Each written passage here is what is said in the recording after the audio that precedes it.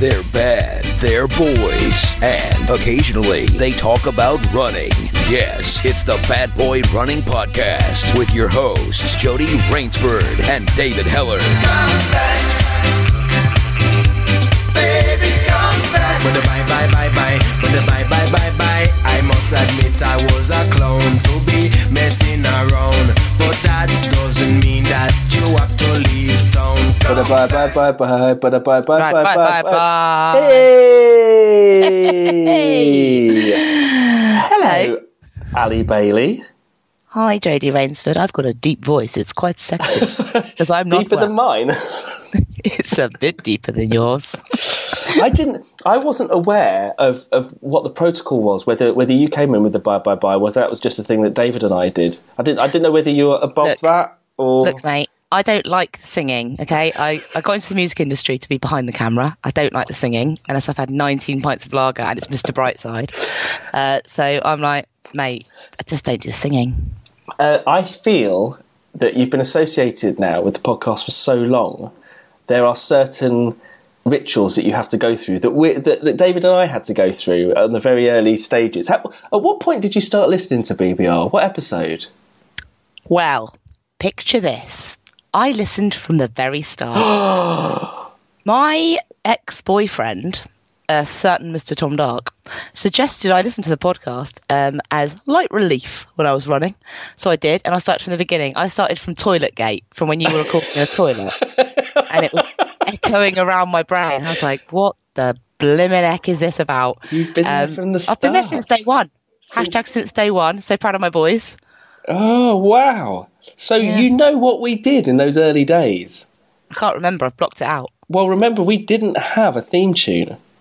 We've been getting very nostalgic recently. Oh my God, you Adam and Joe'd it, didn't you? You sort of Adam and Joe theme tuned it and made your own ones up. We just sang our own ones, didn't we, early on? Yeah. And I think, and then we had a theme tune which was a bit like a kind of like a weird breakbeaty type thing that we got that cost like $10. And then I feel like you had like a metal one with a guitar.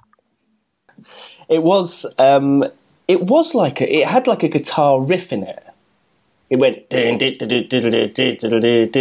like that. It felt like a Poundland Darkness. It was a Poundland Darkness. It was horrible. We purchased. Yeah, it was the last minute. And then remember, we went through that period where who was it who came up with theme tunes for it?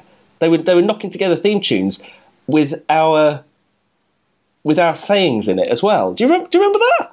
I sort of do, yeah, but I don't remember who it was. I don't remember who it was. I have to go back and look at that. But what I'm fundamentally getting, and then of course Pato gave permission for us to. Can I ask a question? Actually, Can I ask a question? You know the guy that does the intros, the David Hillard. David Hillard, yeah. Where the hell did you get that from? He's the Honest Trailers guy. Did you pay him? Yeah. Did you? Yeah, it's the Honest Trailers guy. It's the same guy that does Honest Trailers. I could have got you Greg James for a tenner. And you've gone and got Honest Trailers guy. Well, he did cost a tenner. I was like, that's all fair. he cost, yeah. Fair. Just go and get him on Fiverr. Why did he pronounce David Hillard's name wrong? More interestingly, why didn't we get it corrected? It would have cost us but I was just like, well, it'll do. Did you put him in a studio or did he just send it to you? I'm interested. I sent him a script and he just said it. And we're like, yeah, that'll do. What does he look like? I have no idea. I never spoke to him. Honestly, it was like on people per hour or Upwork or something like that, and it cost like $10. This is amazing. I'm gonna start getting. Now I've got a cold. I'm gonna really hammer all of the voiceover work. I think we could have actually got lots of different people. I think there's a lot of people, especially voiceover artists, pretty much are on their knees. I imagine. I don't imagine it's a massive. No, the thing with voiceover artists is it's going to go the same way that everything else has gone, which is you can just voiceover bot it, right? So you can just go to a website and there'll be voiceover bot that sounds a little bit like Red Pepper or whoever you want it to be, like once upon a time in America, and it would just there was a time. Yeah, there was a time when the podcast was recorded in the toilet. Like there'll be that you can just make on the internet. It's like with Pete Reese and his Rat Race videos, right? Like all he has to do is go to Audio Network and get a free like epic soundscape that someone has spent ages making but gets 10p a pop for every time it's paid. So it's like That's amazing. That guy's artistry has gone down the toilet thanks to the internet. Good old internet. Yeah, no, exactly. The one thing I think it would be very, very hard to find is someone to sound like David Hellard, because David has a very distinctive voice. Is David Hellard French? David Hellard. David Hellard. David Hellard. Bonjour. Hello. Oui. Oui. Yeah, it would be very hard to find anyone that sounds like. I think he has a very, very distinctive voice that you'd be able to pick out in a lineup. But he has a very distinctive voice that makes you frightened and want to run away. You can hear it coming. Yeah, you can. Yeah. So we had him. So what I'm ultimately getting here is that you have to sing a theme tune. God, can I think about it and sing at the end? You can play us out. Yes. Yes. Okay. I'll think about it. Yeah. Oh, well, let's do that. Okay. That's great. A teaser for the end. You've got to sit through at least an hour of me blathering on about something you already know about to get to the end. Well, you say I already know about it, but I've purposefully... Now, this may seem like laziness, but I've purposefully not read anything about your run. All I know is the bits that I've heard about, that you've talked about briefly. And partly because I went and had a look at the blog and saw you broke it down day by day, and each day is like about 9,000 words. Can I just say, like, that blog, when I finish, because I write my blogs in Word so I don't lose them, is 36 pages long. It forms the backbone of the book. Of a book. And is it the actual guide? Is it a real-time guide through? Yes. And the reason it's 36 pages long is because it was basically my therapy. I was going to say, was it therapy as well? Yes. If that do you do all the voices? Yes. If that blog was a person, they would now be in rehab because they would not be able to deal with it.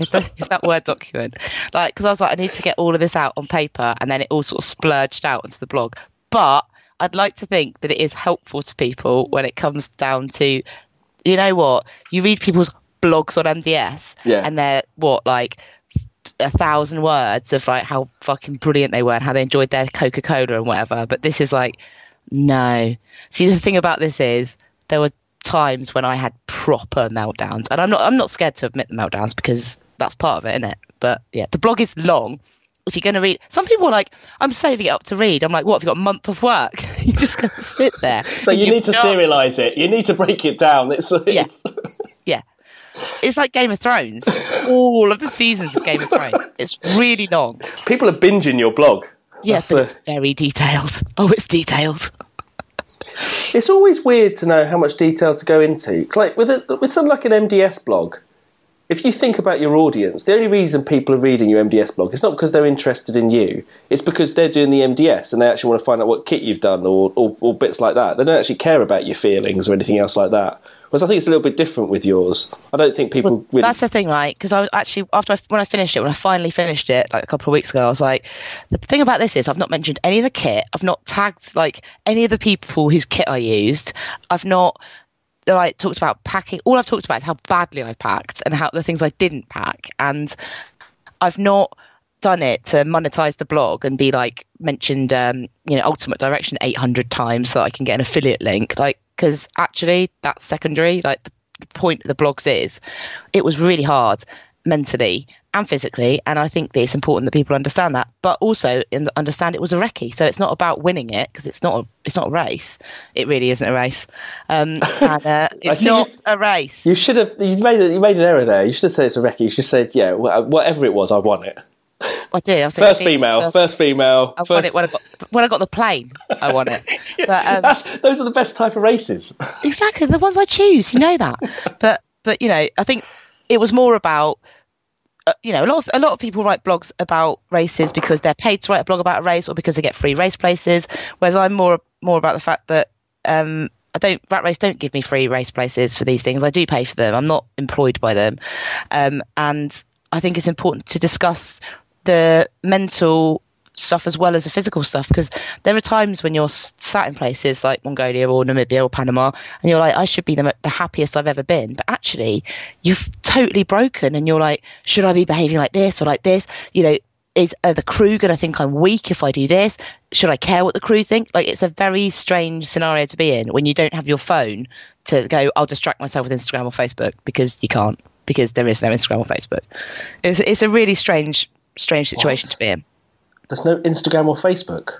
Okay, so the desert doesn't have a Wi-Fi code. Rubbish. And neither does the jungle. Sahara net. No, it works. What's the desert in Namibia? I don't know any of the Namibian. It's the Namib. Oh, is it? Yes. Well, yes. that's a very sensibly named country then. Namib actually means vast place. It's the oldest desert on Earth, FYI. It's 50 million years. How do they know that? Because Donald Trump said it was. Is he the authority on is a desertologist? It's from the time of Jesus, which is 50 million years ago. And he knows. Okay, so we're going to be talking about your races, which come as kind of like a package. Do they come as a pack? They do, don't they? Like Namibia and Panama, they've been squished together. I suppose in and of themselves. Well, the recce's were squished together. So basically, some listeners will know that I went out and did Mongolia last year with Rat Race, and what they do is they send me out to test things to make sure that no one dies. Technically, my life is not worth insuring. So there's going to be G-Law. They sent G-Law out.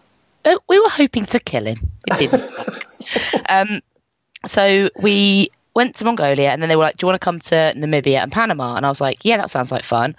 And they put the recce's, they squashed them together. So just for money's sake, for ease of kind of getting them done.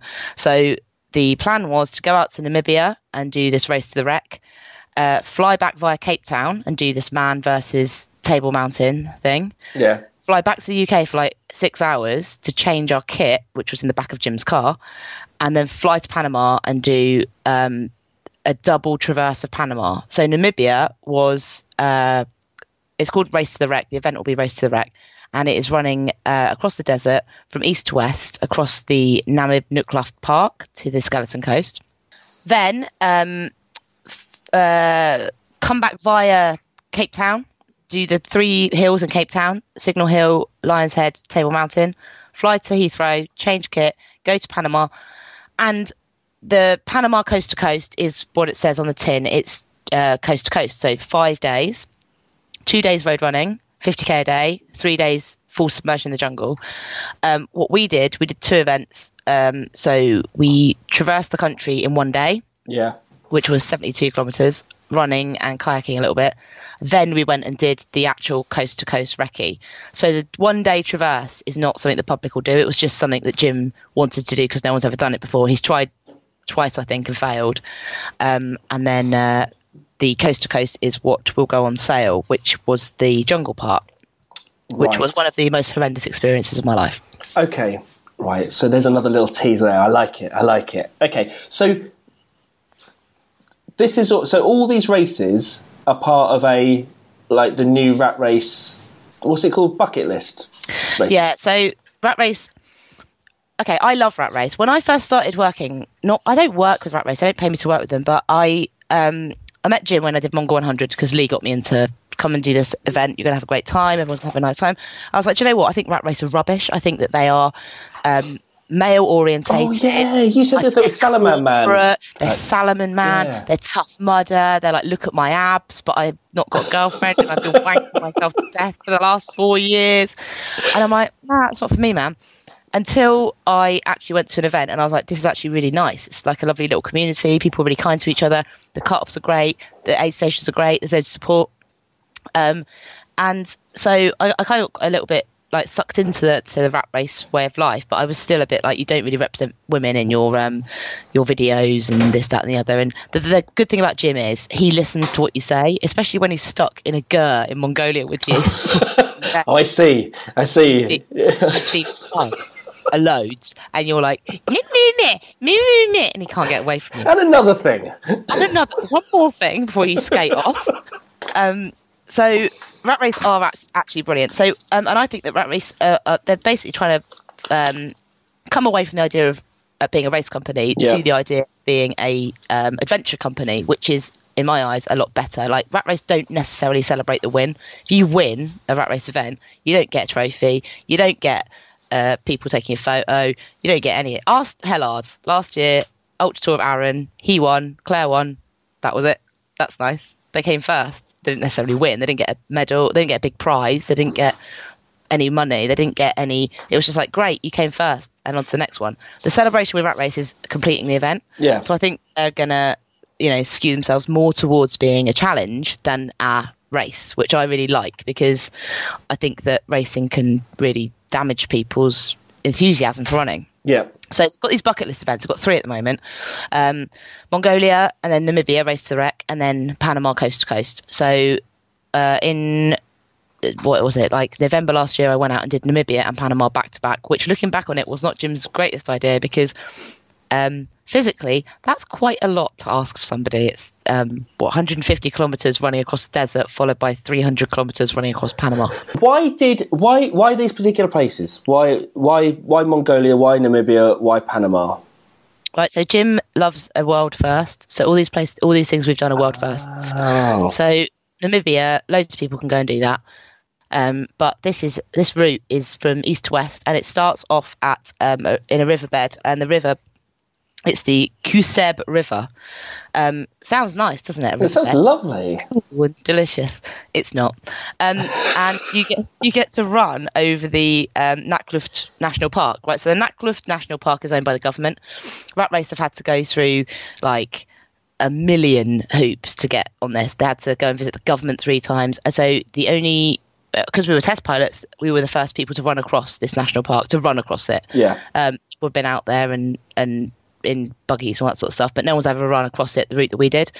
And it's epic because it is a national park. It's got like oryx, zebra, like dagoos, like all these animals, snakes, scorpions, and they're just everywhere. So you start running and you see sidewinder snakes like in front of you, and you see a zebra crossing, actual zebra crossing, like zebra's running in front. I'm like, zebra crossing! We got the big 3: pelican crossing, zebra crossing, and then there was another crossing that I can't remember, but I'll remember it in a minute.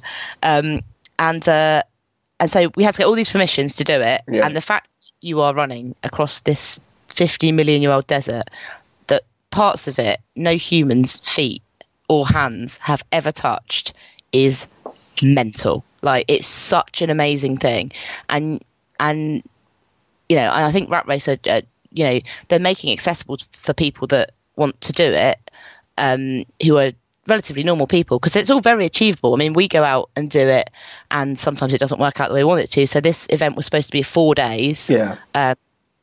It turned into 4.5 for us runners, but it means that other people can go out and do it. So the gist of the Namibia race is, it's run and bike, and bike. Yeah. So did you go on a bike? No, I didn't touch it. Didn't even acknowledge it was there. Wasn't going to touch that. So Jim and Danny from Rat Race, they did the bike section. So what they did, we all started at the same place, right? Yeah. Jim and Danny rode bikes for 2 days across the sand, and they're fat tyre bikes, so they're supposed to be easy to ride. Right. But nothing is easy to ride in sand dunes that go upwards with thick sand. I said to Jim, when he suggested this, I was like, I'm not getting on a bike. I can't, like, my brand, I can't do it. So I want to run. Did you say that? I said, my brand, I'm associated with Bad Boy Running. I cannot be seen on one of your fat fuck bikes. It's very important that I'm not seen on a bike. I mean, I've got a multi-million-pound empire, and I don't want people thinking I'm a cheat. That's true. That is true. You don't ever want that. Totally true. But he said to me, "Oh, I don't think it's runnable. You can't run it." And I'm like, "Okay, well, how about me and Darren run it, and you do the first 2 days on bikes?" So basically, what they did was they put Jim and Danny on bikes for the first 2 days, and then they took me and Darren 100 kilometers in front of Jim and Danny, and we started running. So obviously, because the bikes are faster.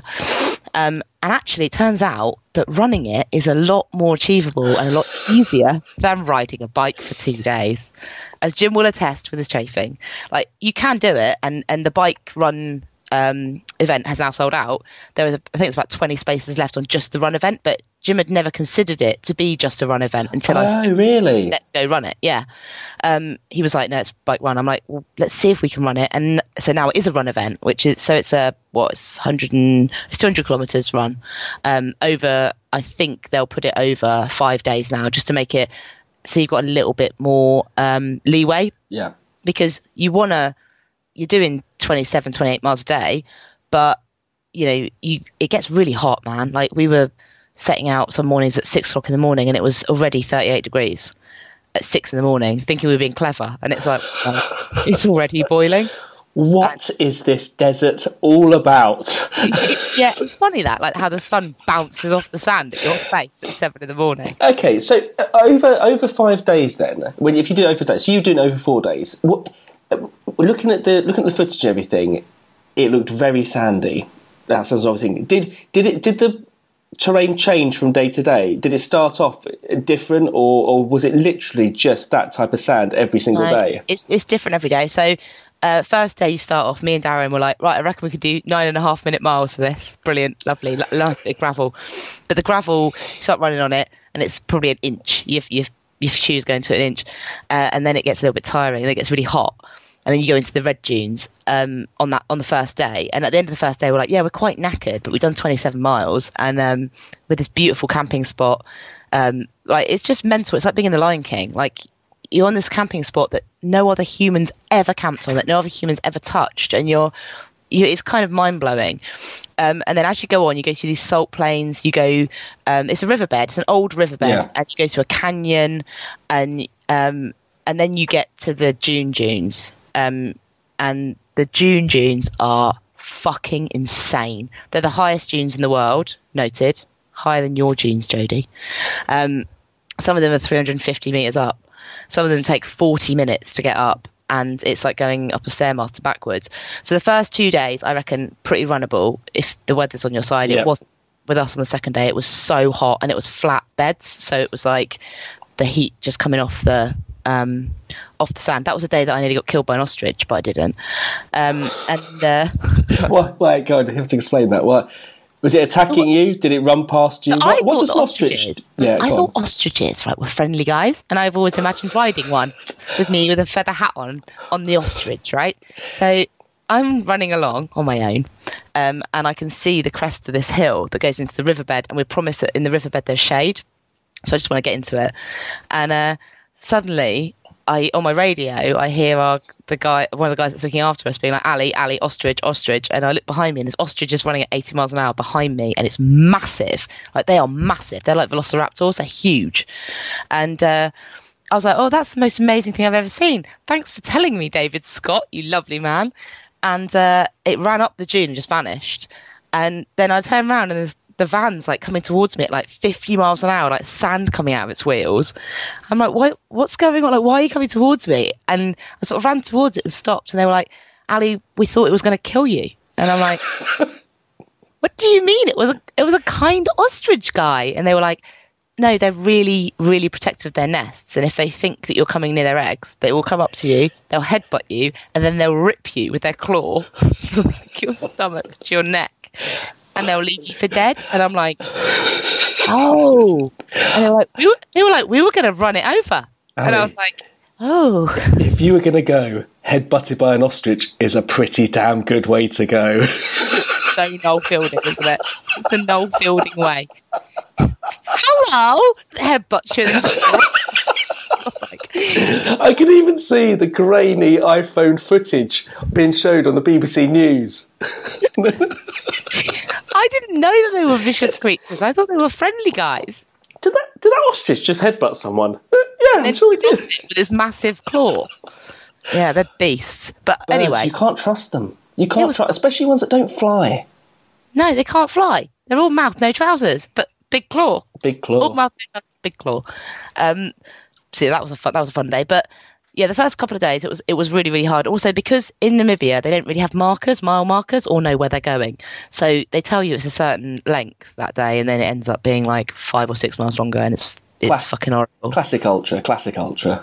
Ultra. Yeah. So how did navigation work and everything then? Did you have like GPS or because I imagine it's fine there, but when you get to those massive dunes, it's not a case of being able to like navigate round them. No, well, the first 2 days wasn't so bad because it was really massive hills, but it was there was lots of they call them streets, the streets between the dunes, and these were all streets, so it was pretty flat. So the support vehicle would drive in front of us and we could see it. If you could see the support vehicle, it was cool. You could cut corners, you could go across what you thought was gravel but actually turned out to be like sinking sand.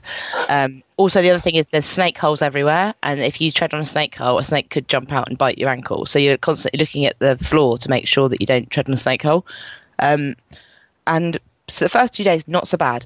When you got into the dunes, you got the support vehicles that have to drive up the dunes and over them. So you don't follow the support vehicles. They're just trying to find the best line for them because they're the 4x4s. You kind of just have to see them on the horizon and get to that horizon point. But you know what it's like in the desert. Sometimes it can get a little bit wavy and you're like, I don't know if that's something sparkling on the top. Is that car or is that just me going, there's a sparkly unicorn on the top of that dune? And I feel epic because I've taken 5 codeine and 9 caffeine bullets. I haven't had any water for 4 hours. So you have to you don't want to follow if you follow the trail of the car, you're going to end up in really deep sand because it's already kind of dented the sand. Yeah. So it was a case of spotting the truck, and then they were on the radio the whole time going, follow the line to the truck. And so it was up, down. So first 2 days, it was very, very mountainous, but not duney. The last 3 days, that was Dune-mageddon. On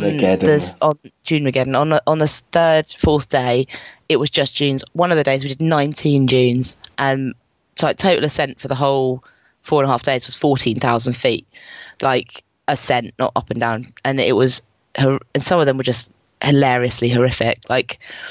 It's like going up a Stairmaster backwards because the whole thing just sinks away under your feet and you can't see the top. And every photo I took, every bit of video I took, doesn't do justice to how horrific it was taking those tiny steps upwards, and it's just.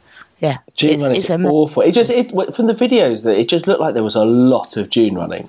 A lot of it was on sand, which is when people do MDS and stuff, they think, running on all that sand. But actually, only apart from dune day, I mean, every day you're running on some element of sand, but this seemed like it was a lot of sand. It is. It's the Namib Desert. It is sand and it is dunes But when you get to the top of the dunes and you stand there and you look at all the dunes in front of you, you're just like, I'm the only person to ever stood here. It's 50 million years old. It's mental. It's really mental. But, with the videos that everyone watches, of course it's going to look epic. Of course you're going to see the massive dunes. Of course you're going to see the panoramas. There are bits of it in that video that you don't see, which is my ultra meltdown where I went absolutely berserk because my bag was in the wrong car. And sat down and was like, no. And there's bits, which are really boring where you're going across these 2 mile long dune streets. The best bit is running down them. You well know this, Jodie, from doing MDS. The best bit's running down them, getting up them's horrible. They're the most passive aggressive monsters in the world because the run down, you totally forget how horrible the run up is or the walk up is, and so. You end up they're like an abusive husband. They're punching you square in the face and then telling you they love you. You keep going, you forget it and you come back for more again and again. Okay, well that was fun. I felt like king of the world for 1 minute. And it's knackering. And then you get to the end of the day and you sit there and with this event, I sound like an advert. I'm not advertising it. I am advertising it, but with the event, I don't think anyone would have a problem with you advertising it. Well, it is going to be amazing when the public do it. It's going to be so slick. It was very slick on the recce, to be honest. But you get back, you sit down. There's a chair for you. You sit down. They're setting up your tents. They've got a braai. They've turned it on. They've got all this delicious food cooking for you. That's what I wondered. I wondered whether on the recce they do all that for you, or whether on the recce it's you. They throw a bag of poles at you and go, set your tent up, set your thing up. No, Namibia was beautiful. We got back. Chairs out for us, support vehicle there, cold beers in the back, cold Cokes in the back. Sit there, take your shoes off, have a chat. The braai's on. Then they put loads of lovely food on the braai for you. Your tent's set up. You get in, roll out your mat, go to bed at 8 o'clock, wake up at 5 in the morning. Same again. Like, see, I like that. That's what I like about multi-days that are supported like that. It was so good. And Darren, who's my who describes himself as my ultra running husband, because we don't particularly like each other, we don't have sex, but we do lots of these things together. He was like, he's done MDS, Jodie. He's done it, and he did say, this is like, physically the terrain is a lot harder, but because you have to carry your own kit, because there's so much food available, and because you're totally supported, so you get to the top of a hill and the support truck's there and it's got cold Cokes on it or a beer or whatever you want, that's amazing. But he was like, physically, there's lots of bits of that video where he's laying on the floor for a reason. Like, he's a very, very fit bloke, and he was like, this is just too much, because it was like the constant ups of the dunes. It was a nightmare. And then when you ran down them, it was like running down a bouncy castle onto a pavement, but you didn't know when the pavement was going to hit. So you're like, doink, doink, doink, and then you fall over because you hit hard sand. Okay, so what? I'm going to ask you about kit and nutrition, but I'm going to ask it kit first. Okay. What? I noticed the poles. How early did the poles come out?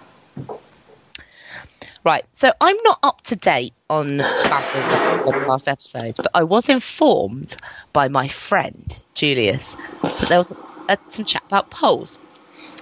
If there is one piece of kit, right, one piece that you have to take on this adventure, one piece you have to take to Namibia, one piece you have to take to Panama, above everything else, it's poles. And I hate poles. I used to call them cheat sticks, as you well know. Yes. And people were like, you need to take poles. I'm like, whatever. Like, I'll stick them in the bag. Without my poles, I would have been fucked. I wouldn't have been able to do it. Like, they were, gaiters, shoes, meh. But my poles, I couldn't have done it without them, and neither could Darren, and he's never used poles either. Oh, really? Oh, that's interesting. No, he didn't use them on MDS. And Pete, lovely Pete Reese, handsome Pete, was with us in Namibia filming, and he said that when he did MDS, he was one of 4 people that took poles, and everyone was like, you fucking cheat, like, but he was like, they saved me. And actually, I now understand. I call them glory poles now, because they're my glory poles, because without them, I couldn't have got up those dunes. And it's getting, like, someone said to me that you were saying about it's all about going downhill with poles, but actually I found them a pain in the arse going downhill. Yeah, but in sand they would be. Yeah, in sand, it's like they're just the best thing ever. It's like having 4 legs. You're like a dog. Yeah. So kit-wise, my poles were the most important thing. And I actually took 2 sets of poles. I took my Black Diamonds, but I couldn't get the baskets in time. So I used, what are yours, Julius? Raid lights? Carrymore. I carry more poles with baskets on, and they're really, really good. I use them for the whole time. And they're not cheap. And obviously, gaiters are really important. And having I was going to say gaiters. What kind of gaiters did you wear for? So I wore Raid Light ones, and everyone's like, don't wear Raid Light. They've got a zip at the back and they let sand in. But Raid Light have changed their gaiters now, so there's no zip. Oh, so really? No, there's no zip. So Pete Reese was so angry when he saw my gaiters, because he was wearing his MDS ones with a zip. And I was like, the new ones don't have a zip. So they just... God, it's only taken them like 20 years to change that design based on feedback. Well, they were amazing, and my feet were like beautiful unicorn's hooves the whole time. I wore Ingenji liners, toe socky liners, then hilly socks over the top, and then my Outras and the gaiters, and my feet were beautiful. And That's every day I took my shoes off. Almost the exact sock combination that I wore. Well, that was the exact combination. Yeah. Weren't your feet all mash up?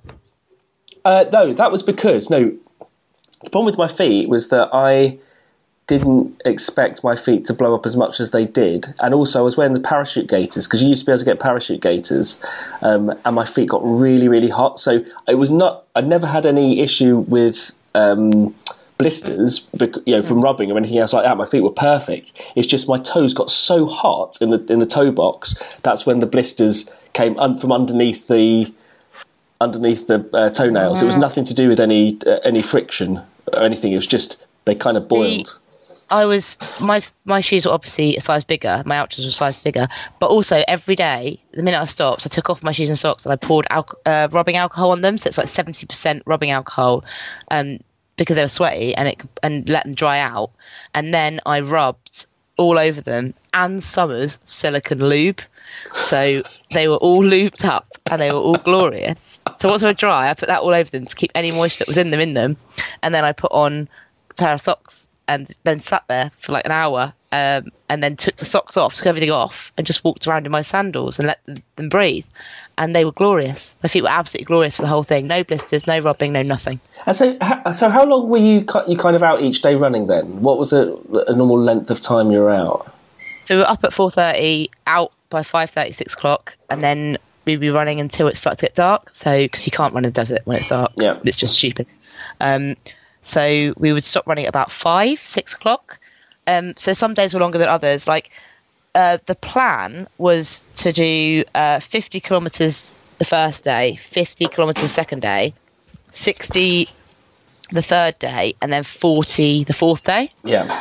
But because of the heat and because we didn't know what we were doing, and because Jim and Danny were on bikes and we were running, and because Pete needed to get his footage, so he had to catch up with us because he was with Danny and Jim for the first bit, it extended into 4.5 days.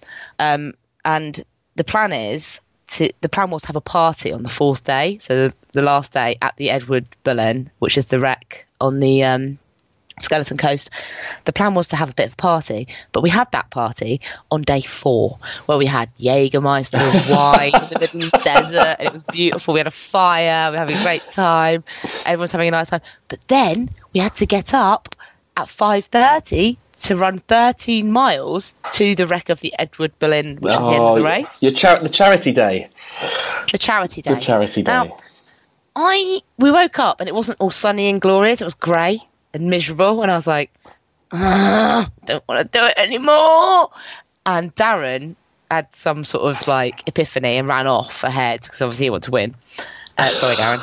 And because he's a man. Did he really? Yeah, he ran off and left me on my own. And I was like, I'm actually quite sad because it's coming to an end now, but it's okay.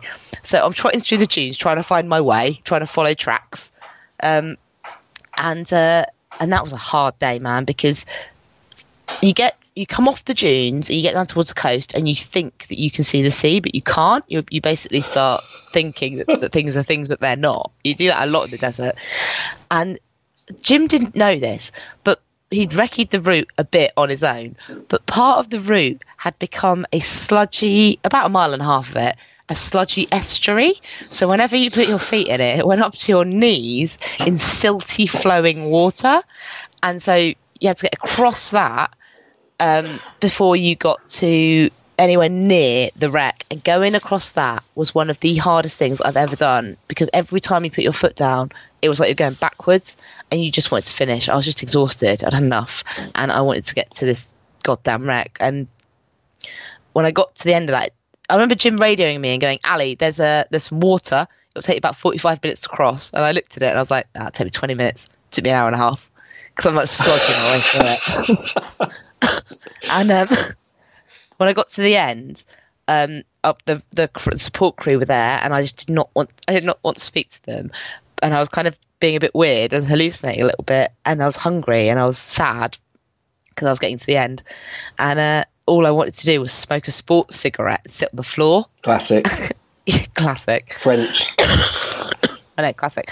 So I did that, and then they were like, it's about 2 kilometres to go, and that 2 kilometres on my own with no support vehicle, just seeing the wreck on the horizon, was probably the loneliest, saddest, but most amazing thing I've ever done. Like, the Skeleton Coast is the most bleak place on earth. Like, I've been to some pretty bleak places: Mongolia, Dartmoor, Brixton. I live in Sheffield Mallet. You should get a job for their tourist office. I know. But Skeleton Coast, the bleakest. Coast, man. It is. Why is it? This is a difficult one, but describe why it's so bleak. Why is it called the Skeleton Coast? Is that related to anything? I don't know anything about this. So the Skeleton Coast is on the west coast. It's the west coast of Namibia. Years ago, it was it was a port and ships used to come in, and a lot of ships ran aground there. And the most famous ship that's run aground there was Edward Boleyn, which I think was in about the early 1900s. And ships would run aground and they would drop their cargo, wine bottles, whatever it was, and just be left there. And that was it. And they would rot. And as climate change has happened, seas pull backwards and everything's been revealed. So there's whale bones there, like these huge, these carcasses of whales that have been beached and just left for years. There's old bottles. Also in the war, during the war, the Germans had a hold on, I think is it Conception Bay? Yes, I think it's Conception Bay. And they built railways out there to mine. And then the war ended and they did no win. So they stopped. And so all these railway lines are like stuck there going nowhere, and there's all these mines that are just open, and all these, it's like a ghost town. Everyone's just left. There's all this just stuff left there, and it's insane to think it's been there for like hundreds of years and no one ever goes to see it. And even sometimes when I was still in London, I would sit and be like in a massive state of anxiety and sadness in London and think about Conception Bay and think about all the things that have just been sat there for hundreds of years, like rotting but being preserved. It's like the most bleak, lonely, amazing place on earth. And then you get to the wreck of the boat and the boat's fully intact. It's a skeleton of what it was, but it's huge, and all these jackals and coyotes live in it. And they live off the seals. That's amazing. Yeah, and they live off the seals that are just off the shore, and they bring the seals back. So the whole wreck is surrounded by the jaw bones, tail bones, and bones of all of the seals that they eat. So it's the most weird, spooky, ghost-like, amazing place you've ever been to. So it's like a ship of death. It's a ship of death. Sat there in the sand. I would never have expected like jackals, because it's like close to the sea. You'd expect it to be like filled with like birds or something like that. The idea that it's filled with like the jackals are clever. Jackals are clever, and they come off the dunes. So we met a few jackals, and they're very cute. They're like dogs with great big ears, but they go and they eat seal pups, and they and you know, on the drive back when we finished at the wreck, and it was amazing. And then we had to get in a car and drive for hours over the sand dunes back to basically where human people live. And that was a trauma in itself. It took 8 hours, and it was driving 4x4s across sand dunes, which was not fun for anyone involved. But you know, we drove past a dead whale that had washed up. Like, I've never seen a dead whale before. Have you ever seen a dead whale?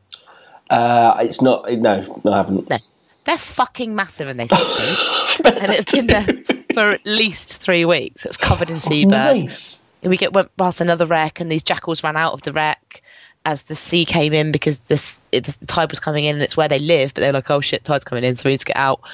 Like, the things we saw were just so amazing and so mind blowing. When we live in a society where you think you can see everything on your iPad or on the internet, but seeing it in real life, like, I thought that the dead whale was a boat. I thought it was an upturned boat, and then it's like, that is actually a dead humpback whale on the beach, and it's like, what?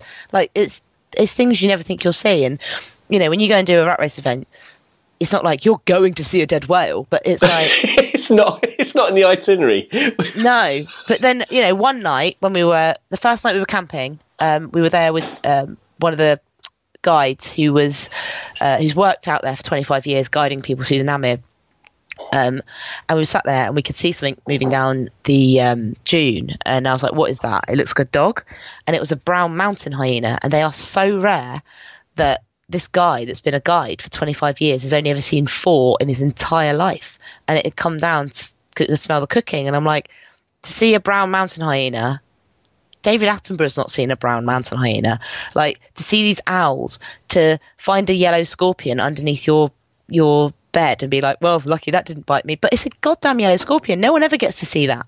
Like, these are the things that make you go, this is amazing. And these are the things that make it not an MDS event. It's proper adventuring. It's proper, like, you don't know what's going to happen. You'll be looked after, but you don't know what's going to happen.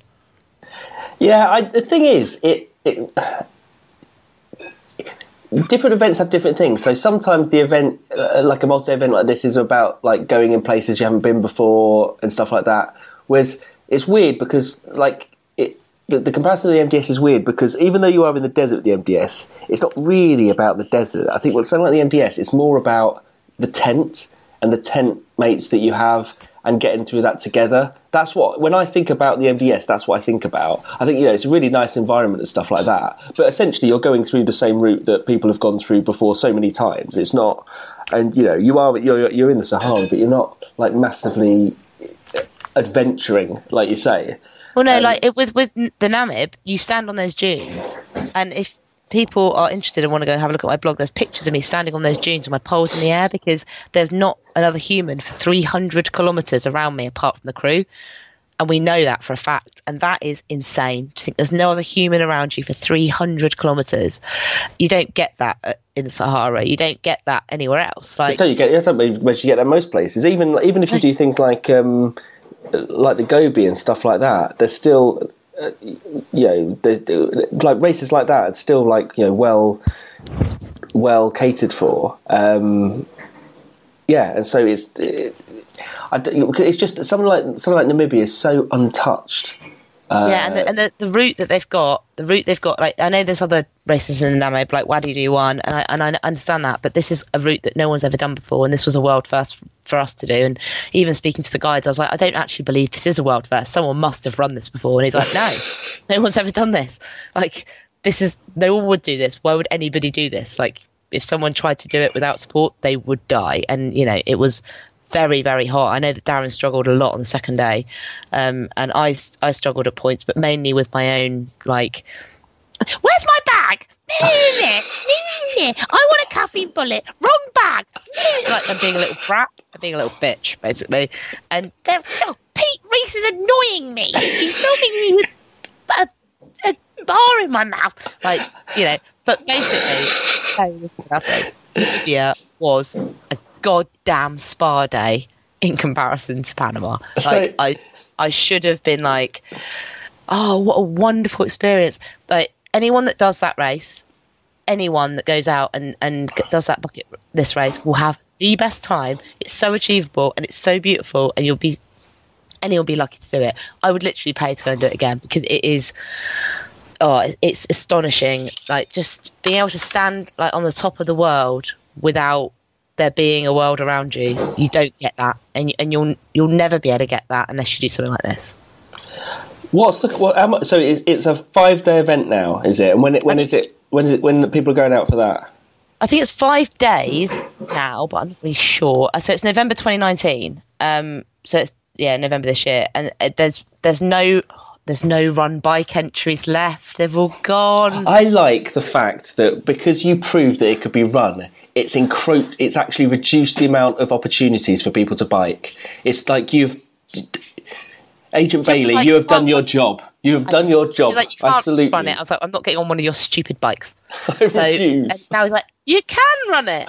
So I think there's about 20 places left on the run one. But it's November 2019, and how much? It is. How much does that? I don't know how much it is. Do you have to pay? Do you have to pay to get out there, or is that all included in price? I had to pay for the whole shebang, but yeah, you have to pay. You pay your fee for Rat Race, and then the only thing you have to pay on top is your flights. Everything else is included. So your food, your water, like you have a crew with you the whole time, and yeah, it's amazing.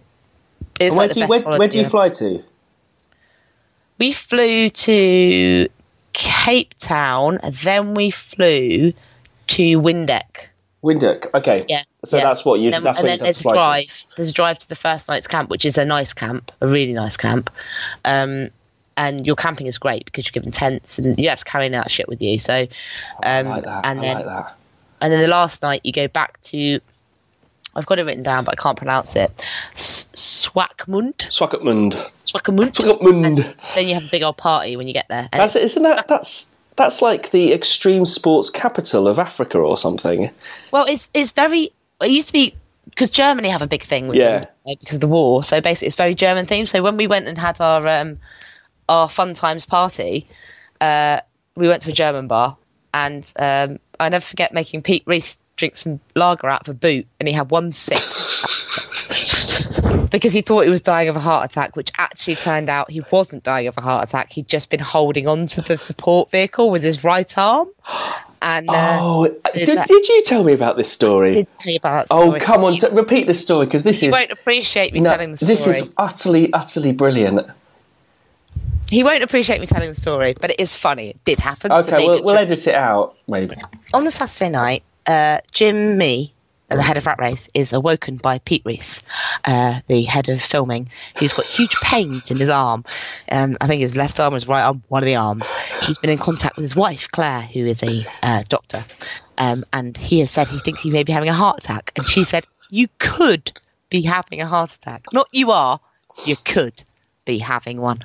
So Pete decides that he has to wake up Jim and make Jim take him to the nearest hospital. We're in Swakopmund in the middle of South Africa. There's not a lot of A&E departments there. In fact, there's none. So to get to the nearest hospital is a long cab ride, and we don't know what you're going to get. So off they go into the night, 2 o'clock in the morning, bearing in mind the next day we have to get a flight really, really early.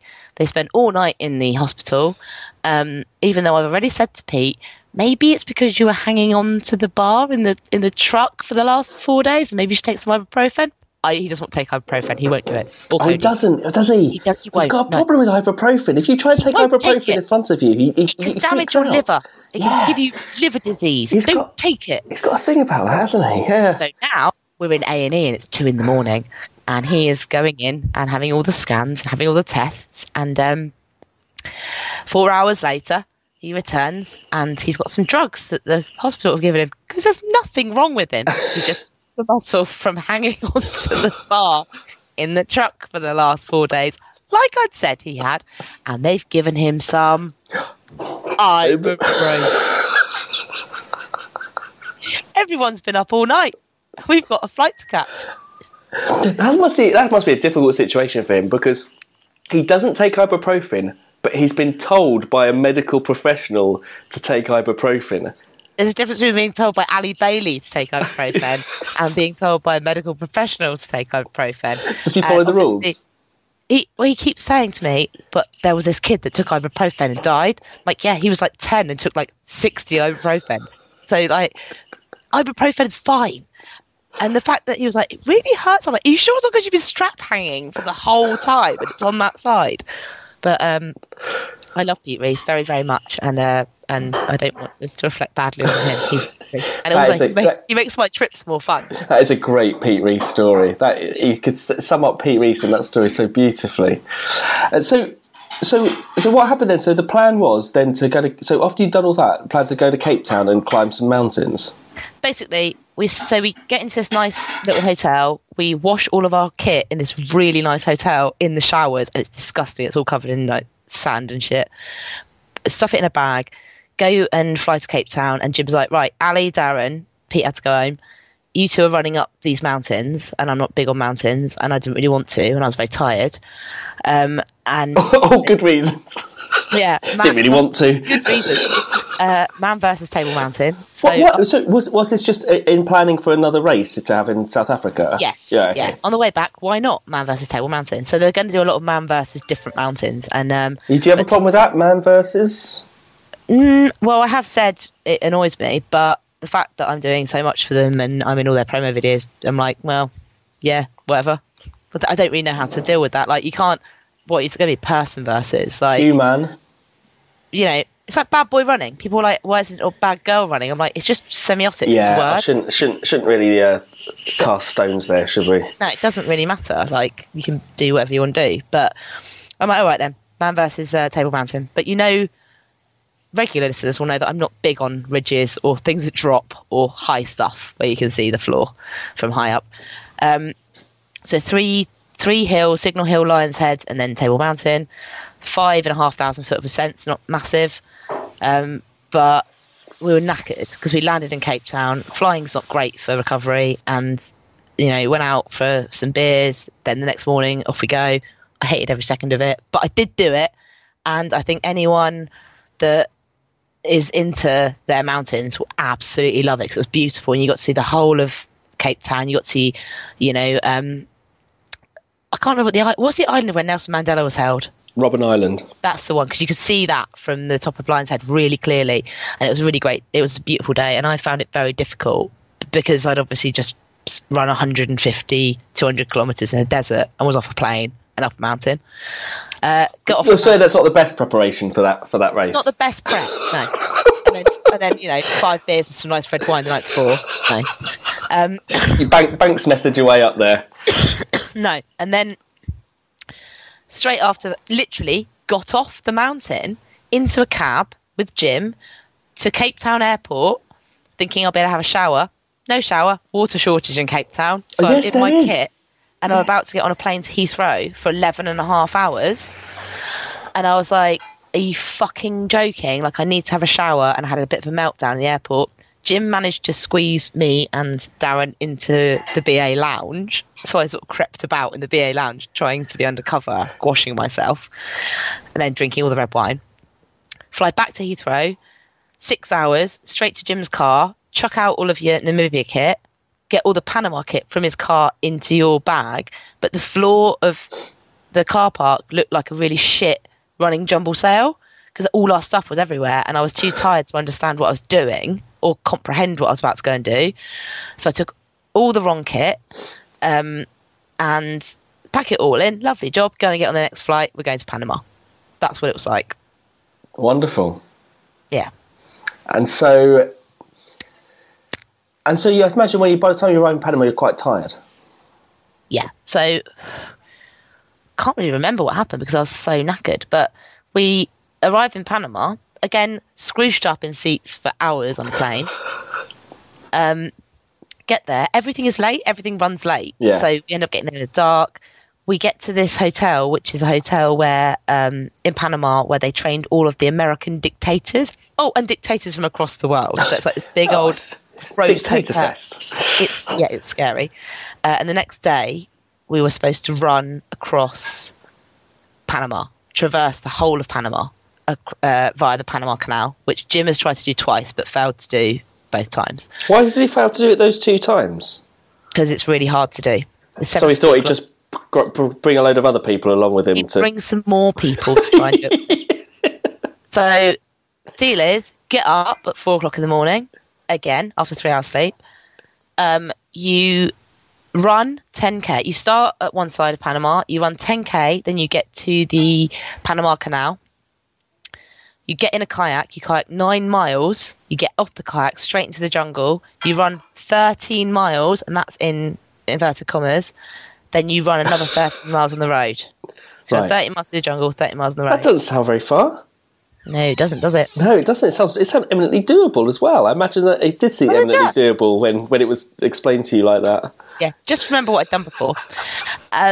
So we do that. So it is fine. The kayak's nice, quite enjoy the kayak. There are some crocodiles, they're thrashing about and having a nice time. Get into the jungle, it's like hell on goddamn earth. Like there are no trails. There's a guy guiding us who has no idea what he's doing. He has a machete and doesn't speak any English, and I'm like, cool, I'm really hot and there's ants on me everywhere and everything is ants and I'm hungry and tired. It's not 13 miles through the jungle, it's 18 miles through the jungle, which is quite a big difference. It's very, very hot. Everything you stand on breaks. We were in the jungle for 11 hours. So we'd run 10k, we'd kayak 9 miles, then we were 18 miles in the jungle. By the time we got out, it was starting to get dark. Support vehicle wasn't there because we'd taken so long, so we'd gone to get a burger. Came back, and then it was 13 miles along a road, unlit. My head torch went out. All I had to light my way was my iPhone torch, and but we did it, and we got to the end, and we managed to traverse the country in one day. That's a very long story, which is written about in my blog, but it was horrendous. And was it worth it? Yeah, it was. I've never ever felt pride like I felt when I finished that.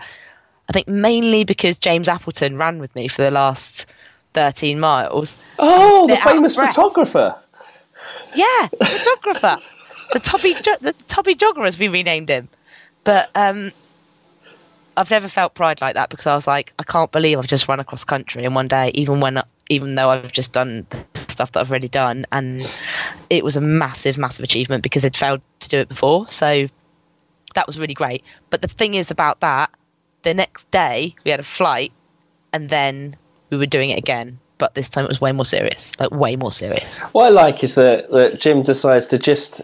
The stuff that he just has to throw in there. I know what we'll do. We'll just throw in a traverse of a country just in between all of this stuff. Yeah. And then something gets... There's a spanner in the works. It's like, okay, we'll just get over the spanner and have 2 hours sleep. And I'm like, I can't do it. But it's great because you don't have you don't have a choice. But you don't have a choice. You just have to keep going. No one's going to stop. No one's going to like come and get you. No one's going to... There's no support crew to like take you out. There's no option. So you just get on with it. Yeah, no, absolutely. That's the thing. I suppose that's the thing with a lot of races now. Even things like MDS and stuff like that. There's always a helicopter around that can extract you. You always fire a plane. There's always stuff like that. With these, it's just not gonna. You're just not gonna. No. Get it, are you? So. And that was the thing. Like, so the day after that, we got on a plane and we went, and it was jungle time, and we went.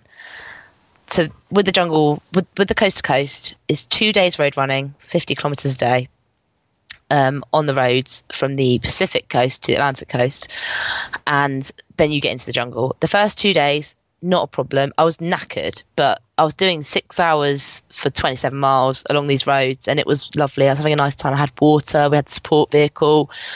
It was fine. I was knackered, but I was, having a really great time. We were staying in this place called the Cloud Lodge, which was the most beautiful place I've ever stayed. That sounds like it would be beautiful. Oh my God. It was the top of the 8,000 feet up, top of the jungle, like hummingbirds, one of the best places to watch birds. It was so wonderful. But we all knew that this terrible thing was about to happen to us. Like, I felt like I was in like Saw, or a film like Saw. Or the ominous, like, the brooding, ominous nature of it. And all of us knew. And practicing putting our hammocks up on like the nice bits of wood within the Cloud Lodge, drinking a beer, and then the day came where it was like, we have to go now, and that everything that's in your pack you have to carry. And I'd never carried a pack that weighed 20 kilograms before, apart from to walk to the tube station, and that was quite a heft for me. Oh really? Have you not done it? You hadn't done a race before where you've had to? Nope. Like 20 kilograms is a lot. That is a lot. Yeah. Wow. And it's your hammock, it's your sleeping bag, it's all your food, it's everything that you need, because there's no support in there at all for 3 days. But we took 4.5 days worth of stuff just in case, which was lucky. And I remember putting it on my back, and the 2 Panamanian guys laughed at me. They actually laughed at me because they were like, because I was like swaying with it on, and they're like, right, I've got this for the next 3 days. I thought 3 days. And it was, so we left that lodge that morning and off we went. And it was horrific. Like, it was the most horrific thing I've ever done, but the most character building thing I've ever done. It was beyond, I still can't really explain it. Like, the first day was hard with the packs, all uphill, everything's uphill, but it was okay. And then we set up in the daylight, set our hammocks up in the daylight, and of course you're like, oh, hammock, there's going to be spiders and snakes and stuff, but you really don't care because you're so tired. You just want to get it up, get in it. There were loads of things I did wrong, like it's all written in my blog, the long story, but it was okay. And then the next morning you get up at 5 a.m. and you're not running, you're hiking up these hills. It's 28,000 feet of ascent in what turned out to be 5.5 days, which is Everest from sea level, not from base camp. And the food you've got is so minimal, and the snacks you've got are so minimal, and it's frightening, and there's monsters everywhere. There's spiders, snakes, stick insects, things falling on you. There's mud up to your knees. You're tired. You've got this massive pack on your back that you can't put down. Occasionally we'd have mules that would take our stuff a little way up the hill. But after the second day we got lost, and we didn't know where we were. We'd been going for like 13 hours, and we were all pretty much nearly crying and scared because we were like, where are we going to stop? Like, I can't explain it to you, Jodie. I can't explain it to anyone. It's all I can explain it is like being at Glastonbury all the time, but with knee-deep mud and your massive pack on your back, being really hungover. That's how it felt. Because you're so hungry, you feel hungover. So So you said that everyone was crying. So what does that include? Like Jim and everyone. We call Jim the bulldozer because Jim goes at 4 kilometers an hour and that's it. And he bulldozes and he does not stop. Yeah. There's me, my friend Darren, my ultra husband Darren, Merlin, Duff, big ups to Merlin. We love Merlin. Rob from Rat Race and Jim from Rat Race. And then Rick, our guide, and 2 Panamanian guys. And James Appleton, the tubby jogger, jogging next to us, being tubby, with his little drone doing the filming. But there was a lot of silence on those marches because it was so hard, and nobody could say how hard it was. But I would say and be like, I need to sit down now and have a peanut because I'm tired. But bear in mind that everything you've got on your back is all you have for the whole time. Yeah, everything. And it just got to the point where, like, looking at someone like Darren or Merlin, they're blokes, they're younger than me, they're fit than me, they take it really seriously, and they were dying. What was it? So what was it? Was it just the heat, or the fatigue, or the lack of food, or what? It was basically like climbing upstairs 2 at a time, all day, every day, in mud. It was relentless upwards nightmareness. Like, we had our poles, but having that weight on your back and also going, where's the next bit of water coming from? You have to filter your water. You have to stop, filter the water, ration your snacks. You don't know when it's going to end. You don't know how far you've gone. You've got your GPS, but it's not right. The whole thing was so unknown. Yeah. And even when Jim and Rick, our guide, thought they knew, they didn't know. Like, they got it wrong so many times. There were so many times that we went wrong. And when you go wrong for 2 or 3 miles, that's an hour. Oh, God, yeah. Psychologically, that must absolutely kill you. Yeah. It's like, where the fuck are we going to stop? Like, where are we going to camp? And, then you get to camp, and it's dark, and you've got these 2 guys hacking their way through the jungle, and they're like, here you go, here's your camp. And you're like, there are ants, spiders, and snakes crawling all the way up that. Oh, but God. At the time you don't, and then you have to set your hammock up, then you have to sort yourself out. You can't take anything off because anything you take off is not going to dry. It's all wet and muddy. There's nothing dry to put on. So you didn't do like wet kit, dry kit thing? Oh, I had wet kit, dry kit, but I had 1 bag of dry kit, and I wore the same outfit every single day because there's no point. Nothing dries. Right. It's 90% humidity. It was horrendous. The worst night. Sorry, the worst night. We okay, so it was a 3rd night, and the night before that, we'd stayed on someone's porch. We'd found like a little farmhouse. We stayed on their porch, and we'd just laid down on this. Did porch. They know? Yeah, they let us. Okay. But there was spiders the size of my hands crawling everywhere. But we were like, we don't give a shit. We have to go to sleep. And that day we'd like walked. We'd gone the wrong way by 2 miles, which is 2.5 hours out of our way. My Strava now shows that my longest mile is 1 hour and 22 minutes to climb up this hill, like for a mile. That's how bad it was. I don't mean to laugh at this. It sounds awful. So bad. Oh. And then we get to the top of this hill, and James Appleton is like, all right, James, love you, James. It's like, the money shot with the drone, like top of this hill, and the drone's flying around. He's got it, and we're all standing there trying to look as epic as we can. And then James is like, that's it, I've got the money shot. And then we just hear, and the drone is in a tree. And there's a lot of trees in the jungle, loads of them, quite a few actually. And he didn't know which tree it was, and that drone had all the footage of the whole trip on it. Oh my God. So James grabbed a machete and one of our guides and ran down this hill, macheteing through trees to try and find it. It was like 4:00 at this point, so it was getting dark. So Jim, Merlin and Rob had gone down to get down basically because they were clever. Me and Darren decided to try and help, which we couldn't. So lost half an hour. And then we start going down this ascent. And the ascent is 1,000 foot steep, and it is getting dark, and then it got dark very, very fast, and then it was pitch black. And so we were going down this ridiculous ascent, bit like going down Snowdon with your eyes shut. It was like that. Like, Yeah. even with our head torches on, it was like bats were flying at you, moths are flying at you. You can't really see anything. It's slippery, it's sharp, and I was like, this is it. I'm like the most scared I've ever been in anything, and it didn't stop. And you don't know when it's going to stop. You don't have any comms with anyone. Yeah.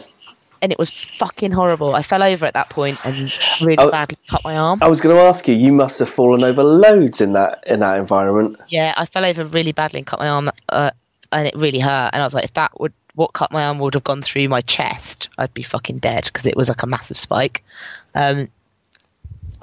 But when we got to the bottom of the hill, I was so fucked off. I was like, Jim, you can't do this. Like, this is not safe. But this is the thing, it's a recce, so he knows it's got to be a day longer. You can't camp in the dark, and that was one of the nights when we camped in the dark, and I was like, I can't put up my fucking hammock 'cause I'm too tired, I'm too weak, I've burnt 10,000 calories, I'm going to eat 600 for my dinner. And none of us talking to each other. It was kind of funny, but kind of awful at the same time. I can even imagine it. It's like Lord of the Flies. Yeah. We may have to Then feast on someone tonight. Who is the weakest? Yeah. I'm like, G-Law's not here. What are we going to do? Who are we going to eat? It's going to be me, isn't it? Or you, Jim. But then they were like, oh, by the way, in the morning, you got to cross this river on a zip line. And I'm like, oh my God. Yeah, but what sort of zip line? They're like, oh, one that's been there for 200 years. And I'm like, fucking hell. So it just went on and on and on. And then, you know, and the big thing about Panama was, at the end of the Panama trip, for any of you punters that are going to go out there, it is fun. You get to spend a day on a desert island in the Caribbean. But Jim told me at that point that there was no day on the desert island in the Caribbean because we weren't going to make it out in time, and that was it for me. I was like, oh my God. The thing that you've been looking for, the thing that's going to be the crowning glory of this. The only light in the darkness of this trip, and I've extinguished it. It's gone. It's over. The whole thing's over. So I was like, right. And I was trying not to throw like a princessy hissy fit, because obviously I don't want to be the princessy hissy fit person. But fuck me, did I throw a fucking hissy fit? Did you stamp your feet? I was livid, but I did the whole thing that I do with children, where I'm like, I just go silent. Oh, the silent fury, the worst one. Yeah, you'll know I'm angry, but I'm silent. And I'm crying. Tears are running down my face, but I'm not saying anything. Oh, that's the worst one. Yeah. That is the worst one. Yeah. But so how many days were you out there? How many days was this it was supposed to be endeavour? 2 days road running, 3 days jungle. It turned into 2 days road running, 5 days. And the road running bit was all right. Oh, it was glorious. It was hard because we'd already done Namibia, but for anyone going out there to do this, it's lovely. Like, lovely human beings, wonderful, like all the people from Panama like waving at you and coming out, and the dogs and the animals. It's beautiful and it's wonderful, and you have a great time. And then the jungle though is it's next level, and I think that it's an amazing challenge for anybody, because it actually strips you back to your very bare core. Because there is with MDS, with whatever it is that you're going to do, you've got the opportunity to send a message. You've got the opportunity to say, I'm okay, or to at least have some contact with the people that your family that you love. There's no real danger. Danger to, In there, from the minute you're in there, there's only one way out, and that's on your feet. Or you have to, basically call a helicopter on your insurance, on your massive insurance, and get them to pull you out. And that's going to take days. So if anything happens to you in there, you're fucked. You really are. And you need to have a team of people around you that want to look after you, because if you have the wrong people in there, there's every chance something very bad could happen. So on the last day, we were all so desperate to get out, and I was like, I knew that the end was coming, and I've done lots of like long stuff, but nothing like that. And so I was marching on. I'm going to get there. And one of the guys in the pack Rob, who is one of the Rat Race events managers. He's a lovely, lovely bloke. First time he's ever done anything like this. Oh, really? He'd really been suffering. Yeah, really been suffering the whole time. He was like tired and not coping well with the heat, and not coping well with the lack of food. And we were about 800 meters from the end to the extraction point, because we had to be extracted because we couldn't make it to the end. And did you know you were near the extraction point? Oh yeah, we knew we were near, but we were 800 meters from it. But we knew we were near, but not how near. And but we sat there, me, Merlin, Darren, and then Rob sat there. And we were like, where's Rob? Like, we knew that he was near us ish, but not how far away he was. It took us 45 minutes to call the guide, because the guide was like a sweeper, so he had Rob with him. Yeah. And the guide started shouting out to the other guide, and then James ran up and got hold of Rob and brought him down. And I've never seen anyone look so ill in my life. Like, he'd gone grey, he was staggering, his poles were bent, and he'd not been great for the last 3 days. And we'd been taking loads of stuff off his pack to help him. So we've been like distributing it between ourselves. And he looked like he was dead. He was shaking, he was sweating, he was saying he was cold. And we had to pull him down this hill and put him into this river because he was really badly dehydrating. But I didn't know what was going on. So Jim and Darren and Merlin and James were really looking after him because they knew what to do. And I just stood there like a sack of shit because I didn't know what to do. I was like, fuck, this man's dying. He's like shaking, his lips have gone blue, he's saying it's hot, he's saying he can't feel his legs. Like, they were taking his shirt off and putting water on him. And it was horrible, and all I could do was filter water because I was like, I just don't know how to deal with this. Like, if I could have done, I would have gone on Netflix. I'm like, I don't know what to do. I can't Google any help here. YouTube's not going to help me. And then that was when there was talk of like, we need to call the helicopter in, and I was like, fuck. And Rob's telling us how much he loves his family, and I'm like, oh my god, he's gonna die, it's gonna be awful. And after about 45 minutes to an hour, we managed to get him to come round, but he just totally shut down. His body was done, like he'd had enough. And if it wasn't for the fact that everyone was working as a team, if it wasn't for the fact that everyone gave a shit and we were looking after each other, and as many like whiffles and squiffles and little snipey bits we'd had at each other, which weren't a lot, because I mean, I'd had a few meltdowns, but that was okay because the boys can deal with that. And I will have a meltdown, whereas men don't. Men don't have meltdowns, whereas I'll just be like, I hate all of this! And I'll start smashing up the jungle with my poles, or start crying because I'm stuck under a log or whatever. But the boys don't do that. They all keep it like hidden inside. Yeah.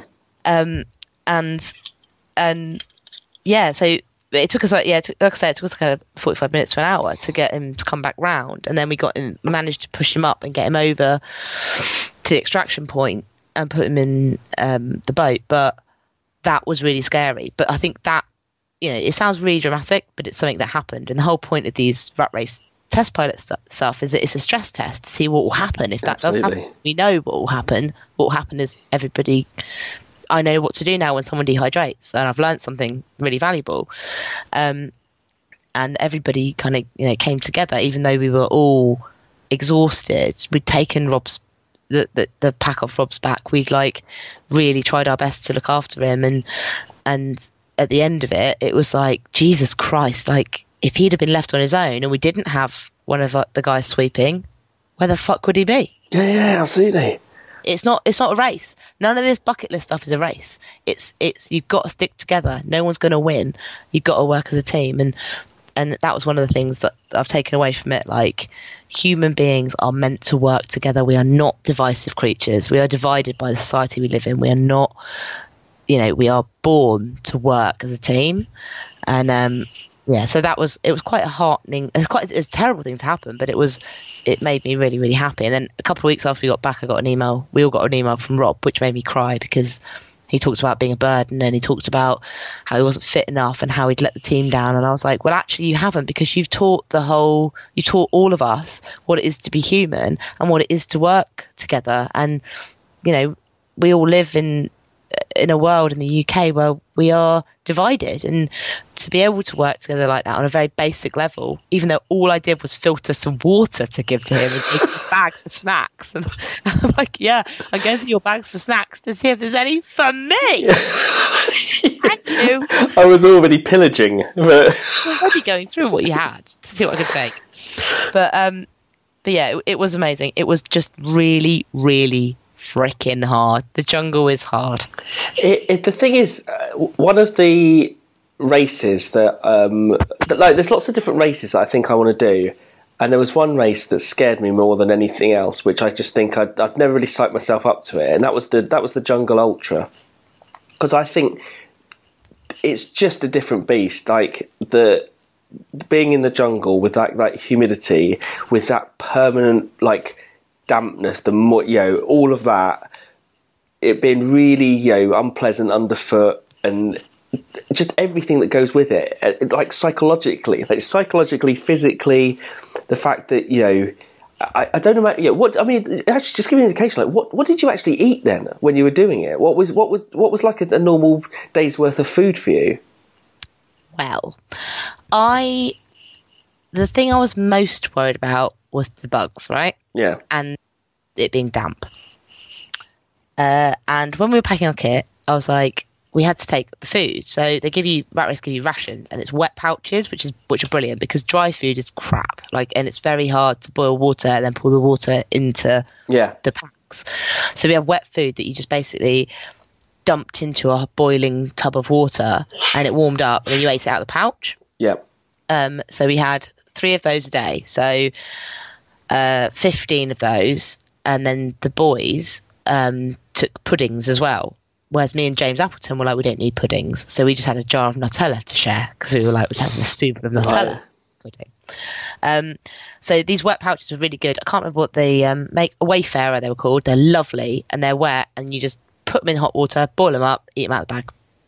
But then your snacks, because I like to eat a lot of snacks, and I like peanuts, and I like Baby Bells, and all that sort of stuff's not going to last in the jungle. So I took a lot of Pulsing bars, because they're yummy and they don't smoosh up. I took a few caffeine bullets, but they all smooshed up. Hell hard, need to sort that out. But I was trying to take. But animals stayed away from you. Bugs didn't come anywhere near. Animals stayed well away. Yeah, I could poo in our camps, and animals would stay well away. But yeah, with eating, it was really hard, because you're burning 10,000 calories a day, between 7 and 10, and then you're eating probably about 2,000, and you can't carry anything more than that, because the water on your back, you've got to carry 3 litres of water. See, that's the thing. Carrying the water, that is hard. That is really hard. Well, I had this amazing little water filter thing where I could just dip it in to the water, and it would filter it straight away, so I could drink it straight away. It was called Lifesaver or something like that, but it was amazing. But we had this great big water filter too, and then obviously in the morning, we want to drink coffee, so we had jungle coffee, so we basically just poured coffee grouts into this dirty water and just drank it, because we didn't give a fuck, we just wanted coffee. It wasn't filtered, it was like grouts in our mouth, because we were just so desperate for coffee. It's back to basics, dude, proper strip back to basics. And also, can I just say to everyone that I wore the same bra for 5 days, and when I went to take it off, you're auctioning it now on the BBR. Yeah, I'm gonna auction it. It was grown into my skin, because my skin had been wet the whole time, and I've still got marks on me where I had to peel the sports bra off me. Your Panama tattoos. Yeah. But it's not an environment where, if you think that, you've really got... I thought about this trip a lot before I went, and I was very, very afraid.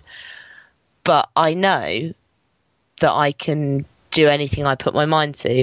And the things that I thought would frighten me the most, the bugs, the ants, the spiders in my boots. Yeah. One night, my hammock slipped because it was raining so hard, and I woke up on the floor of the jungle with just my little thin hammock and my mosquito net on my face, and there was something on my face, and its legs were poking their way through my net onto my face, and I'm like, it's either a spider or a stick insect.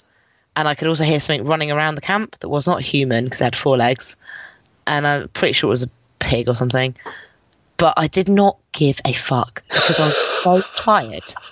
And I'm like, there's something on my face. I'm on the floor. I should get out and realign my hammock. I'm so tired that I can't be fucked. And those things don't matter to me anymore. Whereas when you live in a society like we do, if you were in your bed and a spider fell in your bed, you'd freak out and get the Hoover out and start like hoovering the bed. And like, but it really does strip you back to like, I just need to go to sleep. Nothing's going to kill me here. Like, and if it does, whatever. I mean, that's the mark of a great adventure, the mark of a great raid. That's something you should be doing, something that tests you in ways that you do expect, and tests you in ways that you don't expect. And there's a good possibility you're going to come out of it being stronger, or not necessarily changed, but in some way different. Like you've built on something. You've become a little bit more resilient, or you've become a little bit more aware, or you've realised that your limitations aren't as you don't have the limitations that you used to have. You can push back a bit further, or maybe you've become a little bit more kind. Like there was parts of that where I love Darren, and I don't know if Darren will listen to this, but if he is, hi Darren, I love Darren, but Darren is very, very fit, very, very cool, very, very good looking, ultra guy. And he does ultras, and he's an ultra guy. Darren, and I kept saying to Darren, you need to look after your feet. And he didn't look after his feet. And it got to the point where I was doing his feet and Merlin's feet, like taping them up, using all the stuff that I'd bought with me. And I'm not bothered about that. And I'm no fucking hero for doing it. But the fact is, they hadn't thought about that. And I had. And my feet were wonderful because Lee Stewart Evans had taught me how to look after my feet. But it's about kindness and about sharing stuff, and about what happened to Rob. Like, we always wait for people. We don't go on ahead. We're not going to try and beat people. We're not mean to people. Like, it doesn't matter who you are or what level of fitness you're at, or we're all on this together and we're all trying to survive together. And there's a huge part of that missing in today's society. Like, we are all fucking against each other.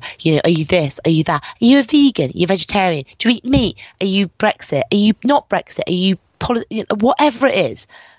When you go and do something like this, all that is stripped away. And one of the things I enjoyed the most, although I don't think my family enjoyed it the most, was the fact that I had no contact with the outside world for 7 days. I loved it.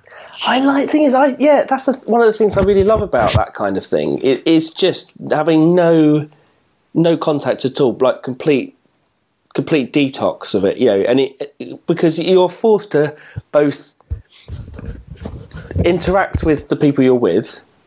You're forced to live inside your own head for a bit and be comfortable with your own thoughts, as difficult or as easy that is. That's one of the hardest things. Yeah, I mean, I can imagine that's the hardest thing. I think when I think about some of the things I've done when I've been running alone for like long periods of time, and I don't really run with music, so.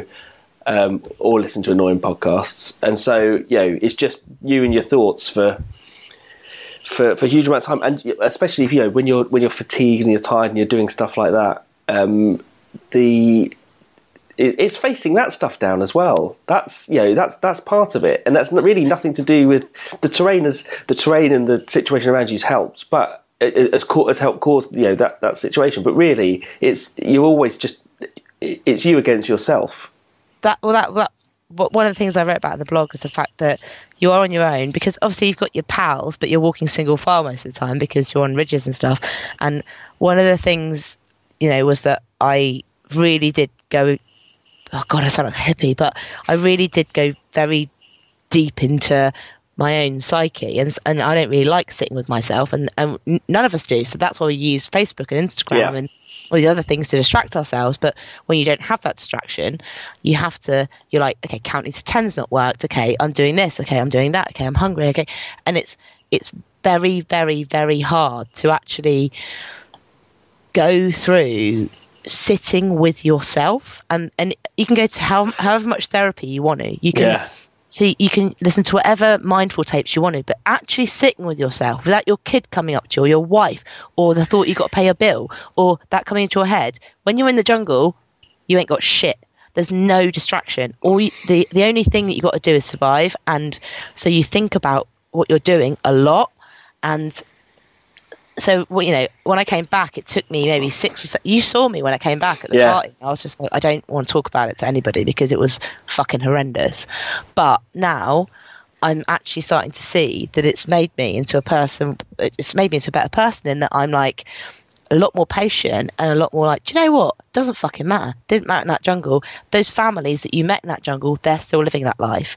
Like, all the things that we think are important are not as important as we think they are, and there's a better way to live your life. And just being kind and thinking about people and learning about stuff and admitting when you're wrong, all that comes into jungle stuff, like admitting when you put your tarp up wrong and asking someone for help. Like, of course I'm the only girl in the jungle, so I'm the one that's like, no, I've done it right. But then Darren comes along and is like, actually you do it this angle, and I'm like, okay then, like, you learn something. There's so many lessons for me, isn't it? I suppose the thing is, when you have a challenge that difficult, and when you are forced to just look, you've got no distraction, you're forced to look just in front of you, one foot after the other, and constantly with that, it's like the ultimate mindfulness. It's the ultimate being in the present.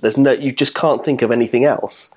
No, you can't. And also, you are also like, I'm in one of the most beautiful places on earth that no other person comes to. The only people that come here are the nomadic tribes that live here. You know, I gave those kids in one of the villages a fruit pastel each, and watching them eat a fruit pastel, I was like, fuck, I've just introduced them to crack. They can never get a fruit pastel to bad sugar.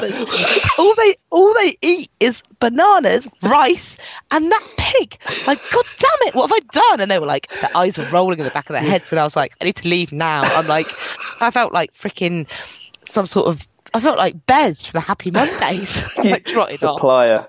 It was my little bag of pastels.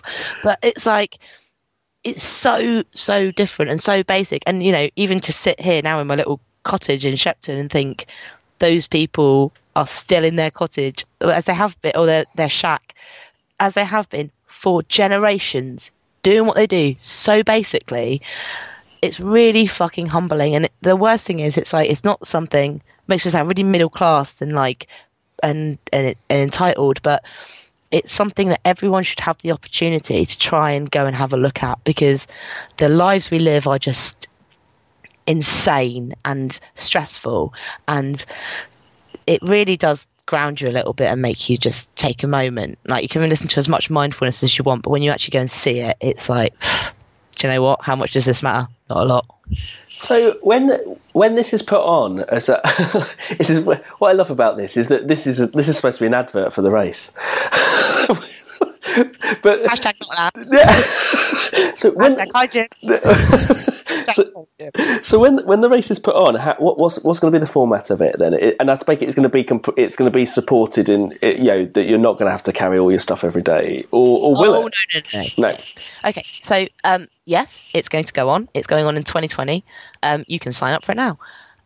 It is going to be longer. I think it's going to be 2 days running, 4 or 5 days jungle, and then 2 days on the Island of Dreams, because we did get to the Island of Dreams in the dark.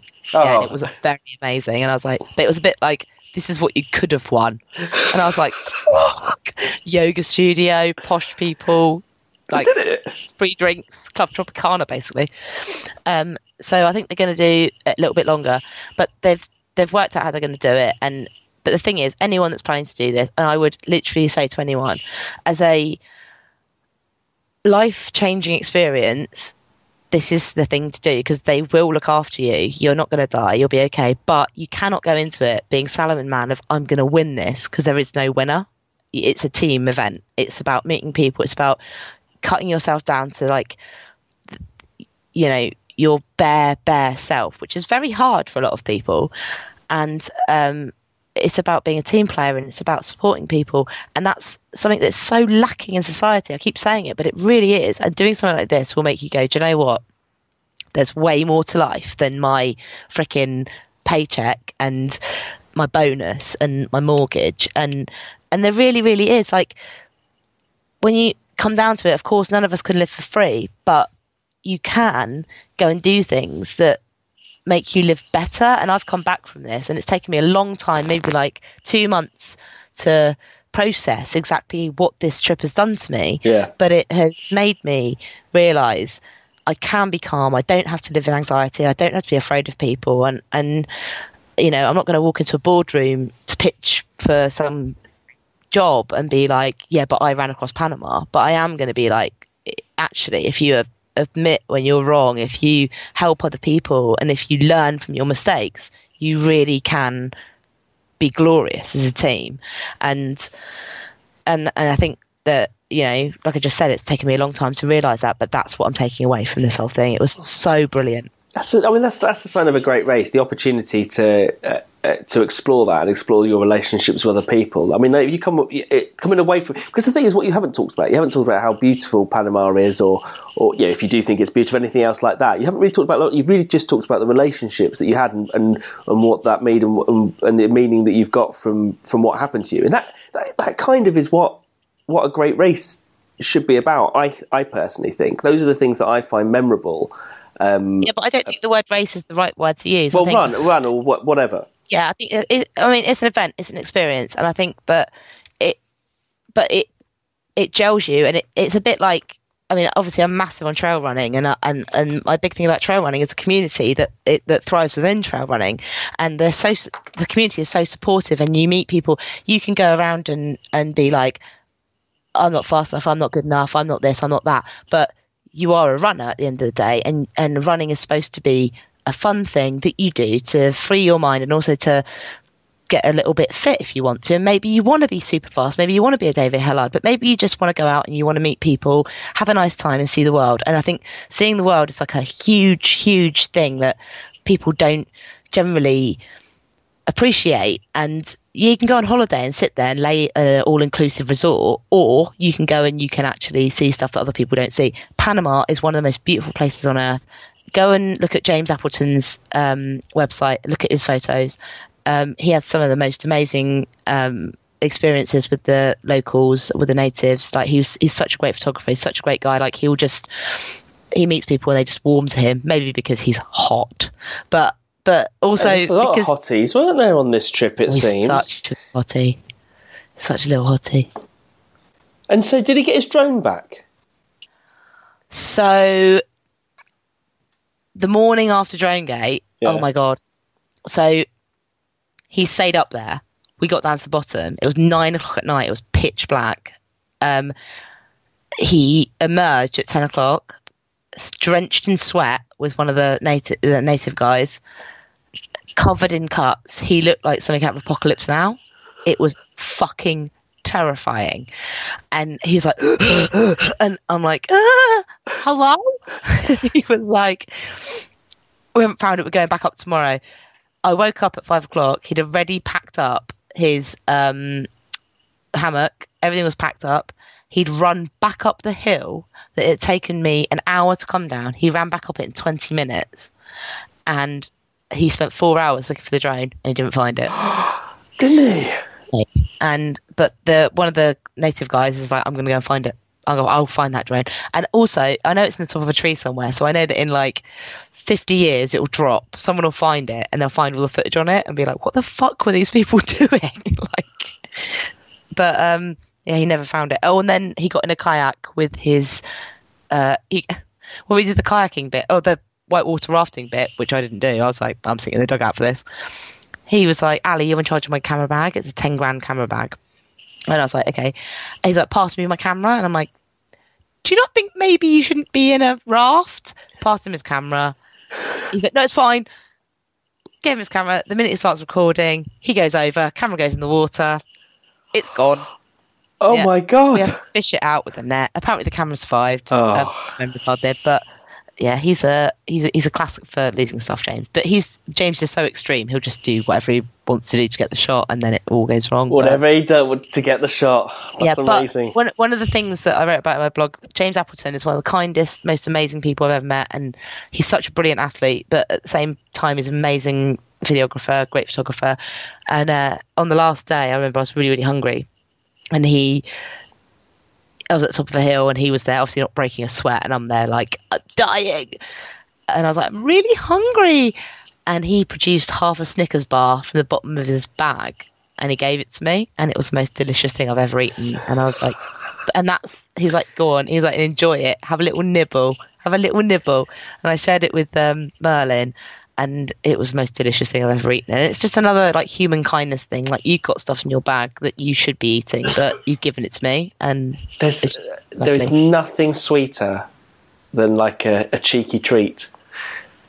No. Or something like that. That's just given to you by someone else. That An unexpected treat. An unexpected treat that just appears out of nowhere, and they just like, they know that you just tiny little thing, like, yeah, beautiful. I literally had a tiny nibble of it, and I was like, I love Snickers bars. Can I eat one now?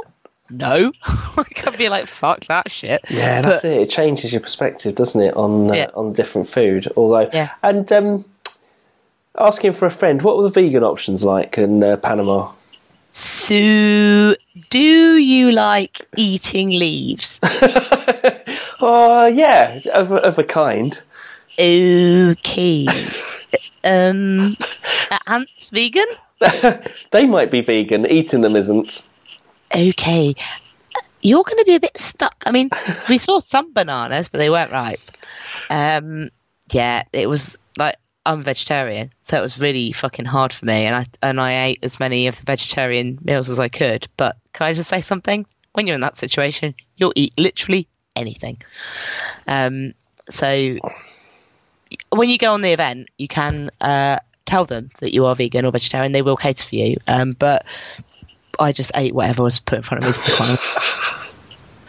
I would have fucking eaten anything. I was so hungry. And the worst thing is, you come back.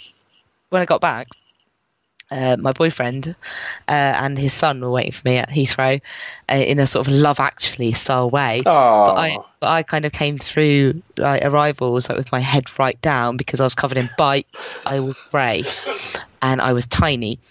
And Oscar, my boyfriend's 9-year-old son, said to me, Ali, what's wrong with you? And I thought I would come back from the jungle like spa-like I'm so fit and hot.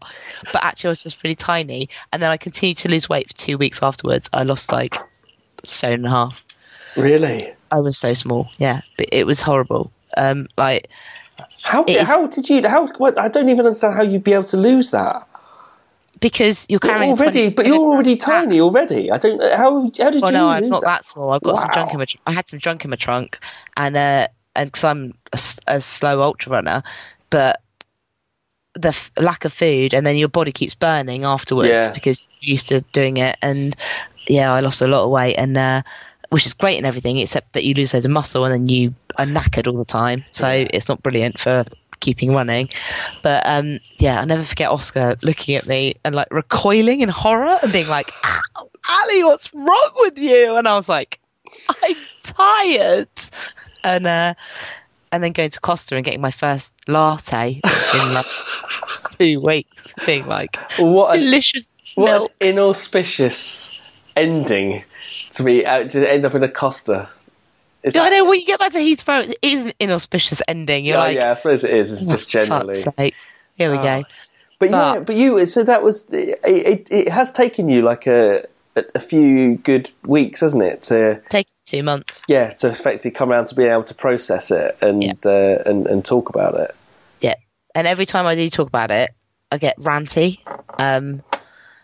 Until now, and when you said to me, "Oh, we're doing an interview," and I was like, "Who are we interviewing?" You're like, "You." I was like, "Okay, I'm sort of ready to talk about it now." I thought you were going to go, "No fucking way," or something like that. So no, and it was, and it. You know, I've just had a massive life change in that I've moved from London to the countryside, and I've quit my job. It's like going to Panama. It's like going to Panama. It's like eating bugs and that kind of thing. Yeah. No internet connection and. Yeah, no internet connection. I've got dogs and stuff, but so there's a lot of stuff that's been going on, but it has taken me a really long time to understand whether or not Panama damaged me, and the honest truth, damaged me, or has made me a better person. And actually, I now know that it has made me a better person. I'm a lot more patient. I'm a lot more kind. I feel like I'm more kind. I feel like I will help people out a lot more. And it was just one of those events that I'll never be able to repeat that again. And there's a lot of very exciting stuff coming up with Rat Race Bucket List. Really exciting stuff. Some stuff that is very top secret, but I'm like looking at it going, fuck me.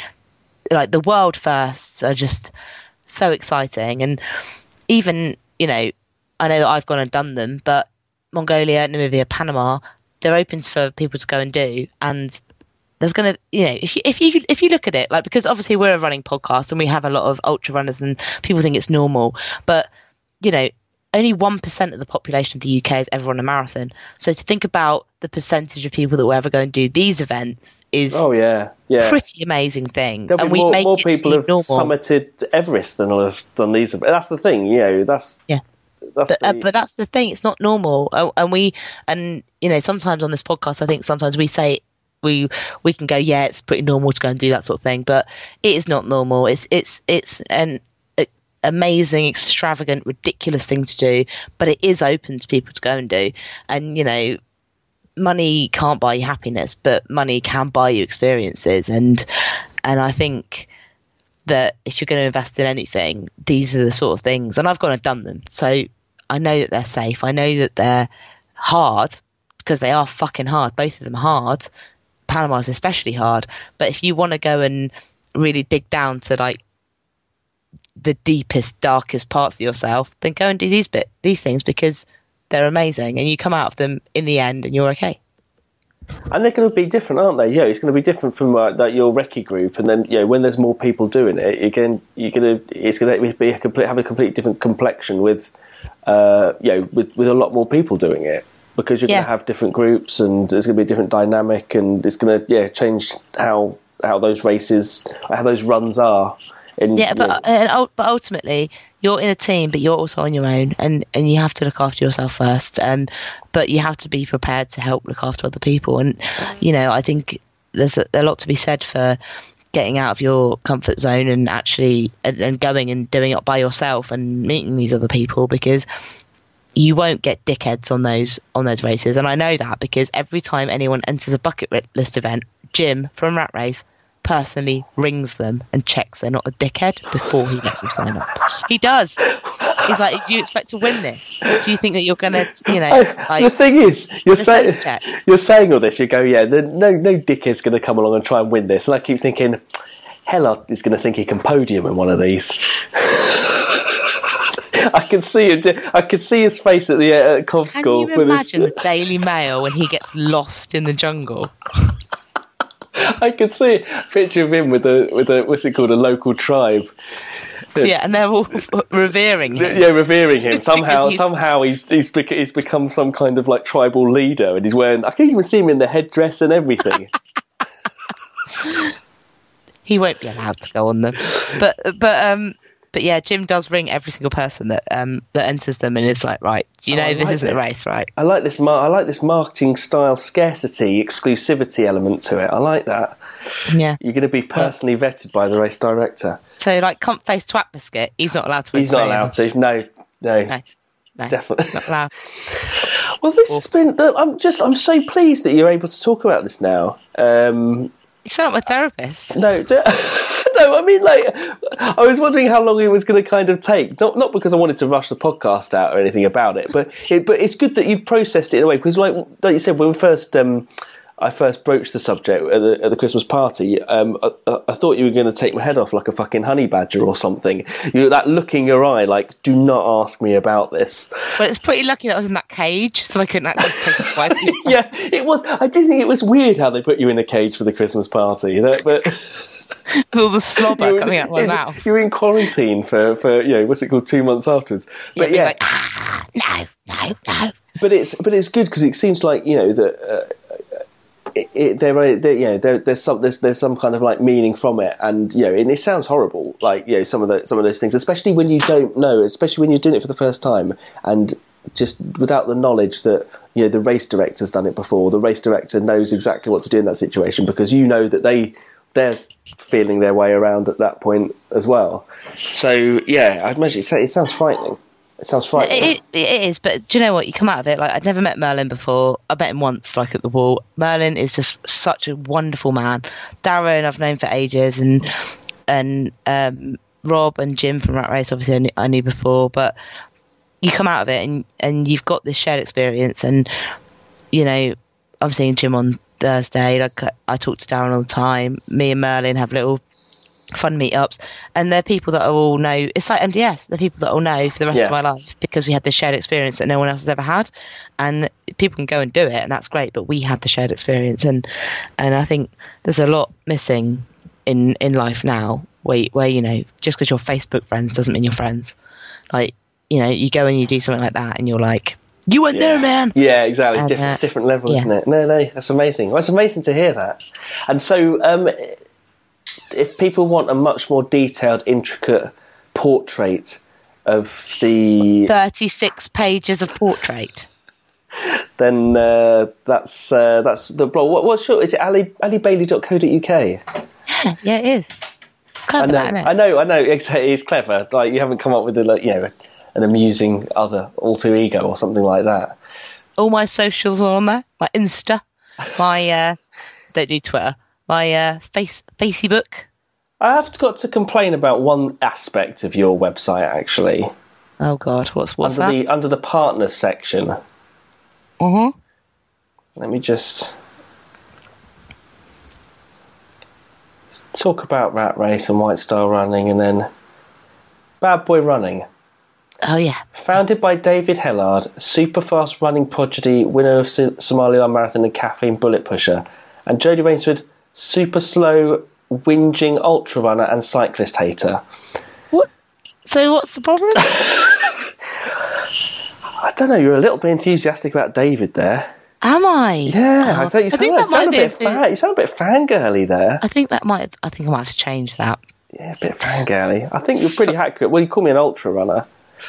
Just super slow whinging. But I haven't caught up on what's runner. going on with you, Jodie, so I don't know what's going on with your 5k to couch. Or let's not talk about that. You weren't there, man. You weren't there. Oh, right, okay. Also, what are you wearing? It looks a bit like you're wearing one of your wives' Do you like leopard print H&M tops. It is leopard print.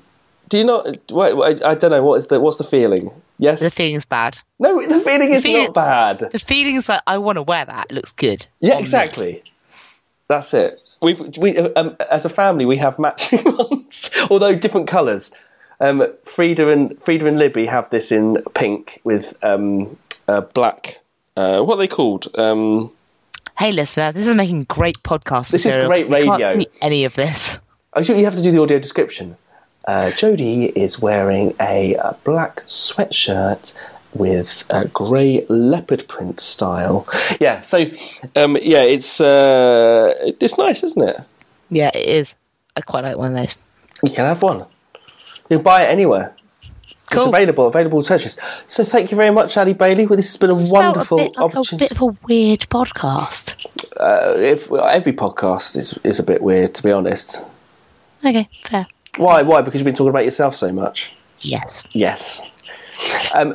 I haven't forgotten. You have to sing us out now. Oh, hang on a minute. Oh no! Wait! No! Wait! I have to do that. David always does the exit bits, so I need to remember to do the exit bits. So listen. Hang on a minute. What?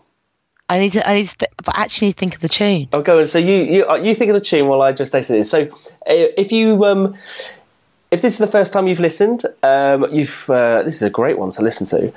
Make sure that you go onto iTunes and subscribe. Also, if you are a long-term listener and you want to help us, please go to iTunes or any of the other platforms we're on. Possibly give us a 5-star review and leave an amusing comment. If you want to join the conversation, head to Facebook and join the Facebook group. You just type in Bad Boy Running Podcast and answer 3 simple questions. Make them as funny as possible.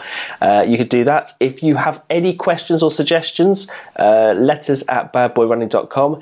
And if you want to buy any merchandise, tough, the shop's closed and I'm not going to send you anything. Ha ha ha. So thank you very much, Ali Bailey.